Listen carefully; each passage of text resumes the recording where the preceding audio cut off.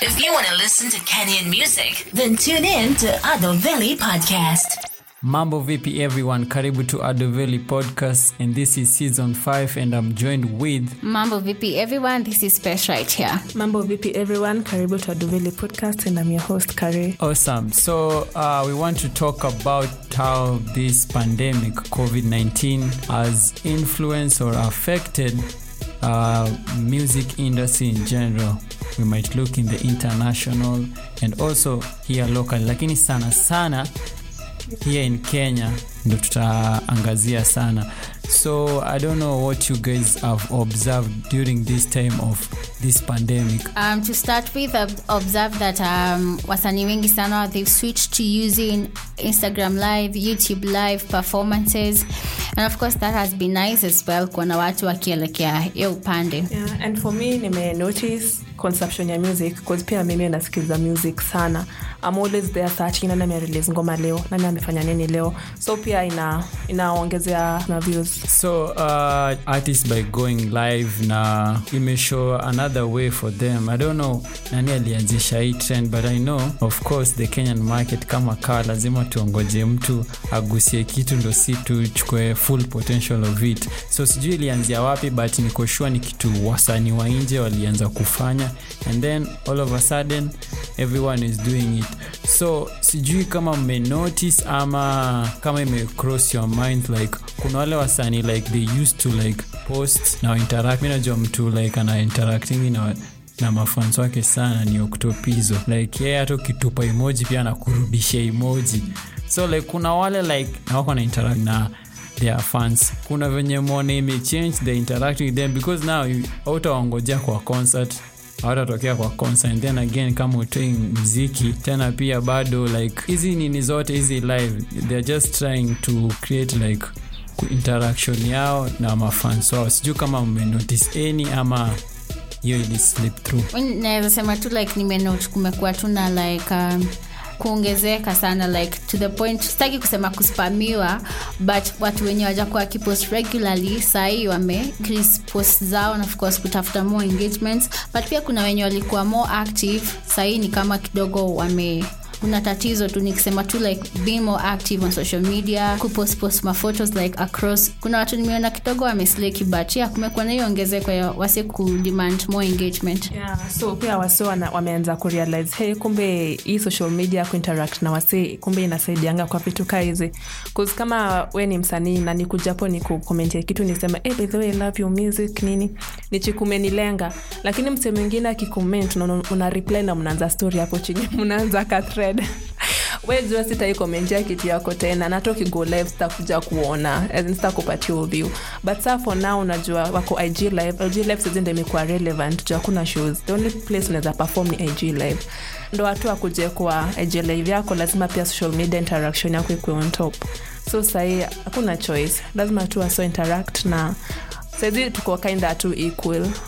Usipo interact kama sitakuja IG live yako, wewe utakuwa na wase wawili hapo live, uko una appreciate your fans. Okay, so kuna wale wasanii umesema wamekuwa wakipostingi sana na kidogo wapost. So maybe unaweza fikiria labda now because in quotes walikuwa na slay, lakini sasa juu wanastay kwa nyumba hawana like ma background fiti za kupiga mapicha, kuchachisha that Instagram live and all that, so like wanacheza chini and do you think is that ama unafikiria kuna kitu kingine? That is one of the reasons. Now of course ingine ni like kuna watu wanapiganga outdoor photos sana, hizo ma scenery, ma background manini, basi unajua ni kutricky kwenda kwa hizo mahoteli, kwenda sijui wapi, hawezi hata kwa beach sahi, like sahi ni kutricky sana. So mostly na pia story na do, because unajua unahitaji do kulipia hizo shoots and everything. So maybe mfuko maybe imeshuka kidogo, so pesa haitoshi, lazima mse tu prioritize mali utatumia do zako sahi. Yeah, hiyo point imenikumbusha mse fulani alikuwa anasema venye wase wamezoea flash lifestyle, unapata tu do kidogo umeenda dunda unapostia wase. So sasa yuko stuck in your house, au za invest ya hawa yako umebaki tu na ile plastic chair yako moja na ile kiti ya bench. Yeah, so that is one of the things na pia maybe like luku sahi unajua si kila mtu anakuanga amejishikia luku. Unajua uko na mtu wa kukudress nini hizo vitu zote. Sahi kunoma. Labda uko na tu zile tisho za promo. So in a way kidogo na hata lifestyle ama showbiz ya wasanii imepungua. Unajua pia juzi nilikuwa na besti yangu anaitwa Tize. Alikuwa ananiambia bana sahi COVID imemharibia hizi fanya showbiz inataka watu wengi. So na sahi COVID ina discourage place kuna watu wengi. So like hata PR and stuff na showbiz pia sahi wasanii waezi fanya. So going back to live like yo venye watu wamekuwa wakienda live na understand pia ma DJ wameenda live, musician wamekuwa live. So like wasanii gani walikuwa live zao zilikubamba na maybe any particular reason yenye ilikubamba kama unaweza tuambia? Mimi nimeona ma live sessions za watu wengi sana na venye tukianza nilikuwa nimesema like we might even mention some internationals. Ya kwanza yenye niliona was John Legend. Yeah. Alafu alikuwa na bibi yake hapo nyuma amejifunga kataulo. Kawaida. Yeah, so that live performance was nice. Love coming back to the country, you have a guy like Butrus, kuna Nyashinski, kina Okto, Emma Cheruto, na pia Chief Gang walienda live. So yeah, those are a couple of people wenye nilicheki live sessions zao zilikuwa fiti, walijaribu sana. For kama Nyashinski, the aspect of the band, kina Sedo walikuwa hapo like hey, I felt like I was just in an actual concert. Yeah. Mahali too, I was just overwhelmed. Like that was something else. And yeah, Nyashinski ameset basai. Pia mimi bado nimekuwa rada na hizi IG live. Mwenye alinibamba pia ni Sweli International. Kenyan kulikuanga obviously Nyashinski. Alafu alingoja wasiwengi wamefanya. Alafu sasa akakuja akaangusha bonge la concert. Ungeona hata wana have fun kwa studio. Kwanza kuna msee fulani alikuwa anapiga tu guitar. Alafu ni kama ngoma yake ilichezwa ni free. Yeah, aliamka hadi uko like enyewe mnamka pia na yeye. Hiyo concert tu ilibamba. Sijui mtu next anataka kutoa concert anafaa ku take notes. Yeah. Pia Sauti Sol ali nice. Sauti Sol alianzisha Kenya. Mimi wa kwanza kwa na Kenya nilikuwa nganga Sauti Sol, kina DJ pia walikuwa hapo, kina Jimani, kina Piera pale. Yapo na DJ ali represent. So for me kusema ukweli there's no live niliona but word on the streets niko na good sources za kutrust. So far nimeambiwa the one that I really wanted to watch but I was too late to get there ni Octopizo. I wanted to see because nilikuwa jua venye alikuwa ameshaweka notification nini pale YouTube, nilikuwa nataka kuweka bonge la virtual concert. But now nilisikia Nyashinski alikuja akachafua rada tu venye alichafua rada na comeback yake. So like ameset bad design nyingine mpaka ule msee maybe alikuwa anafikiria kuifanya kesho alicancel. Hapo cancel. Yeah, juu tena history ya live tena imeleta tena ma discussion kibao. Nasikia uko na 100k followers but ukigo live 35 people ndo wamechomoka hapo. So anashangaa watu wengine kwani rada yao ni gari ama wako mtaani. So like kumekuwa na so many things that zimaintain hiyo story ya live. Na pia bado like sijui did you have much expectation ukafika unakuwa disappointed ama you're just okay let's do this? I didn't have like many expectations like going live. I just want to see what's happening. Unatumia strategy gani kwa na band, kwa na playback ama ni acoustic? That was all I was coming for because venye tu watu wametambua ni nani DJ Mnoma ndio maana tunacheka hiyo story ya Piera. Even vokuko sahi, you know, this is that time mseta James msanii Mnoma nani sahi venye Nyashinski ameset ba wenyewe tunamwaminia. But yeah, that was all about it for me. And sikuwa na hizo expectations more because mimi sitaki kuwekea mtu pressure sijui na manamba zako sijui za social media sijui nini. If you can do something go ahead and do it. Ukianza na watu 50 sawa. Mimi nilijipata mahali na watu 2, mimi ndio nilikuwa watatu. Na nilikuwa tu sawa na nikaendelea tu. But unajua pia wasako zile za ukikuja kwa IG live kwanza kuna time usiki kifika 10 kila mtu kwa IG live kila mtu ako IG. So ukiingia unakuta hapa kuna 5 unatoka unaenda kwenye kuna wengi. Hiyo lakini kuna pia wase unakuta mtu tu ana perform hapo but watu si wengi lakini bado ana perform si kama ameboeka. Bado tu wanajibamba like pia unaweza una pia ana have a good time. So watch usi watch bado yanajibamba. But kuna mwenye unakuja na unanua ngapi? 3. Anaimba tu vitu zake venye anataka anajitoa ama anazimata hiyo lepsho na waacha hapo. So yeah, imekuwa sijakuwa na expectations na pia sijasetia anyone pressure, lakini pia kuna watu ma DJ ukisikia wako live ni heri tu set timer when watch. Kama Jimani alirepresent, nilikuwa na feel ni kama tu ni HPR, like ni kama tu mko kwa radio, alafu alikuwa hapo akisoma comments kama ni hapo Pesh in the building, alikuwa na viga for sale, ilibamba. So again tuseme in a way hii live pia kuna venye imeonyesha the other side of people, because unajua umezoea ukiwa stage you're seeing, unaona hundreds of people wako hapo, kuna psych fulani una gain, na sasa now it's just you maybe and your band, ama it's just you and your keyboard ama with your guitar or whatever you're using, if it's a microphone, and then kuna audience, lazima tena you are performing ki-engage na wao, because pia hata kama zile concert zile zinakuanga real, zile watu wameattend, kuna venye msanii akiperform wanga na engage na the audience. So for example, nimesikia unataja G-Money, Nyashinski pia ametajwa. So in a way it draws back to ile kitu inaitwanga msanii kuwa na team, because trust me, your PR guy hezi kubali uende live. Let's just for a moment, mi kwangu numbers sio issue. For a moment mtu wa PR wako hezi kubali you're going live and then you're going there. Yes, you're using your phone, but now the sound inatoka vibaya, sijui umeka playback kidogo, unaimba umesahau lyrics ama sijui nini, na go like haiko soothing. Let's take for example kama ya Nyash. Nyash ndio iko successful, ikakuwa sponsored na Safaricom 5G, nasikia alikuwa na Samsung. Hiyo ni like kitu imepangwa na team. Nyashinski akaamka akasema, yo guys, on Friday I'll be going live. Like it was something ilipangwa, na the outcome watu walijionea, ndo watu wakaikana kama the best virtual concert in Kenya. Na pia marketing yake, unaona venye alikuwa hizo posters za. Thank you, that's a team. Another thing I should add, if you are caring so much about the numbers that you want for people when you are going live, it's a must, like notify people. See, lazima, I'm avoiding to use the term marketing, but try to notify people like 2 days before, I'm at 1 week. Maybe you're going live on Friday, you start on Sunday, you're posting blah blah blah, unaonesha ukiwa rehearsal nini, just the way you do your normal concert ile ya kawaida. You show people you're doing your rehearsal with your band nini, umefika, you're doing sound check, as in there's so much to put in to make people to notify like, okay, this thing is going to be awesome, so I must give it my time to watch it. In a way, it all goes back to your team. If you have a team, you love the best everything you are doing. Even if you see Nyashinski show zake, nimesikia karaoke mention the guitar guy, you should see that guitar guy wakati Nyashinski ana perform live kwa concert ina watu.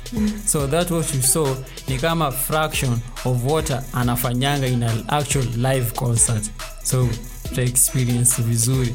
So like mtu akiona team, even if you don't have a team, there's a way you can do it, like itokee via at least vikali. Unaweza sema hata nilipata 10 people but the concert was dope. Kama ulirecord ukaweka, people will see it. So for me, expectation, tuseme kama mtu kama Kutupizo, nilikuwa na so much expectation because nilikuwa najua hata ingia hapo anaanza kucheza ngoma na VLC player, alafu ako na mic anatuimbia. Nilikuwa na expect itakuwa something juu yeye venye tu amejibrand, vitu zake ni El Clasico, as in venye anafanya vitu zake kila ndai ni E-class. So kumaanisha vitu zake ye Octopizo any day anataka ku stand out, as in vitu zake anataka zikae like, oh shit, that must be Octopizo, ama alifanya kivyake.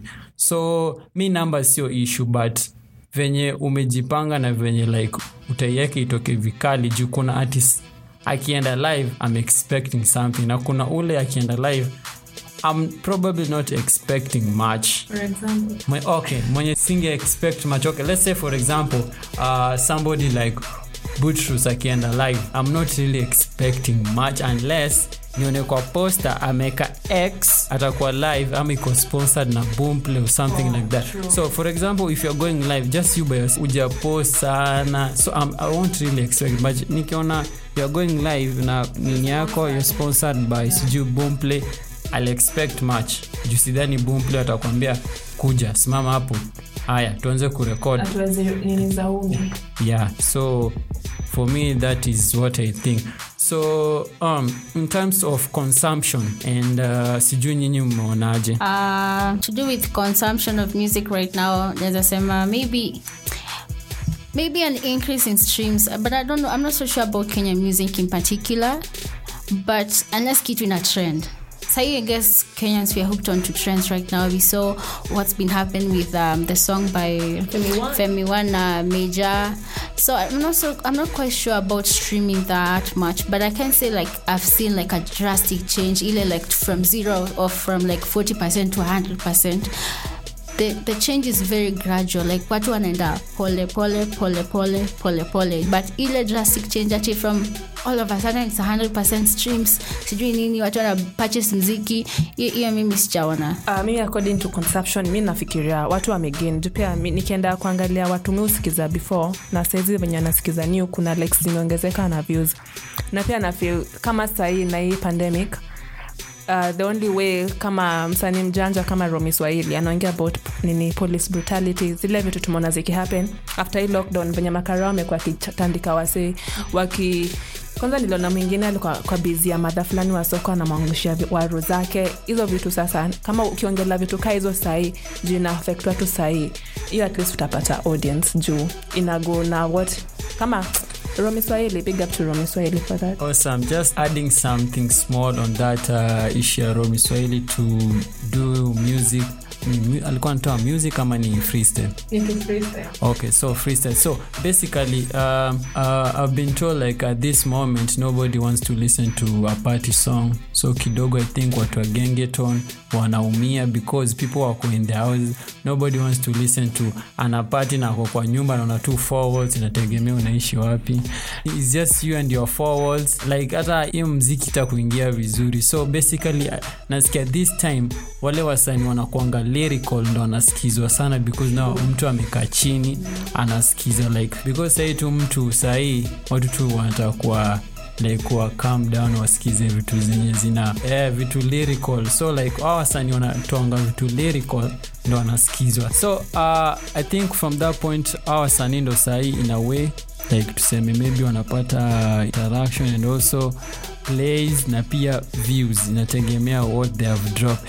And to come back to consumption, I think because I'm seeing wasanii wengi wanazidi kutoa ngoma, and maybe ni juu ile fikra watu wako mtaani, now people can stream, watu wako na net juu watu wengi saa hii kenye inawafanya wakai home ni net because they can do a lot while on the internet. Pia people are working from home. So venye watu wanazidi kutoa ngoma ni kama wako encouraged because the fact that watu wako home and they have access to internet, now they can stream music and listen to music. So venye mimi nimeona wasanii wanazidi kutoa ngoma, in a way many show like people they are streaming more. On to the music that has been released during this pandemic, kuna msee kama K Green na Depodize wamecollab on the song known as There They Go Again. On this song wanaongelea ama they just condemning all the police brutality that is happening around the country. Watu venye walipigwa once the curfew was announced, vile wamama wa treated huko Mombasa, and of course the child who was shot mahali. So yeah, this song is just about that. Na I guess kuna ngoma mob zitaendelea kudrop such kind of music around this time. Na pia kumekuwa na challenges kama ya Ska Roga Mtaani challenge, pia imekuja na hii pandemic, but aongelea about his story, but imetokea during this season yenye mnakatu na Roga Mtaani home. Na ngoja kuona sijui nani amekasirisha Ska cause niliona kuna hasira kwa hiyo song na li make sure amefungwa jacket bila shati, muone ameenda gym. Mbaya. Anyway, tunangoja kuona more wase wakisubmit hizo challenge, Roga Mtaani challenge. So far si Wasaida amekill, Elisha amekill, na ngoja kuona more people. Stonjiwa amekill, Virusi Mbaya pia. Yeah, watu endelee tu kuroga mtaani. Asha pia mi basi ni big up Scam Cardinali. So unaona yeye ana vitu kivyake because people are going live. Akafikiria like okay, wacha nitoe Roga Mtaani. Basically Roga Mtaani ina fit in kwa hii situation because when ni rapper na unafeel uko na mabuzz moto, unataka watu wachachishe because nini challenge for Kovu ilianzishwa na yeye na ikago viral. Pia yake venye ameanzisha hii Roga Mtaani amefikiria the same, so in a way instead ya kuenda live kama unaona ni rapper uwezi pull up stand kama ya Nyashinski, Roga tu mtaani tusikie mabuzz zako. And then at the end of it all unaweza pata kuna watu wako wanakujua na watakufollow ama wataanza kufuatilia muziki yako because uliparticipate kwa Roga Mtaani. So I think that's it. Sijui kama kuna anyone of you anataka ku add anything about how this pandemic has affected the music scene majorly worldwide and sana hapa in Kenya. Out of wale wasanii bonga nao, kuna watu wamesimamisha shoots zao za mavida man. Unajua kuna watu tembea like around the country booking various shoot locations, so shoots zimesimama sana mostly. Za mavida zimesimama sana, so sijui tuna video lini juu kuna ngoma mob sana tumesikiza na mimi ningetaka nione vida, but sai na understand time venye ziko, but video shoots zimesimama. Pia nilicheki kwa YouTube comment section hiyo song ya Utawezana ya Femi One. Kwa comment mtu amesema ti song wamefanya social distancing, so ukiangalia song unaona ukweli Femi yako huko umeja hapa wame keep distance. But kando na hiyo pia tunafaa kukumbusha wasee kumbuke wash your hands, don't touch your face na uvae mask. So guys, that has been our episode today. You have been with me, Adoveli. Remember to give us a 5-star rating and review on iTunes, and also search for Adoveli podcast across the interwebs and you'll find us across many platforms so you can stream and also download. Adoveli podcast available on the social media, Twitter at Adoveli Radio, Facebook and Instagram is at Adoveli. And you can find me on Instagram and Twitter at Wangare_Gikony. Same way for me, find me on Twitter at Penina101 and on Instagram at Penina_10. Until next week, same time, same place. Asante sana for tuning in, and inshallah, stay safe. If you want to listen to Kenyan music, then tune in to Adoveli Podcast.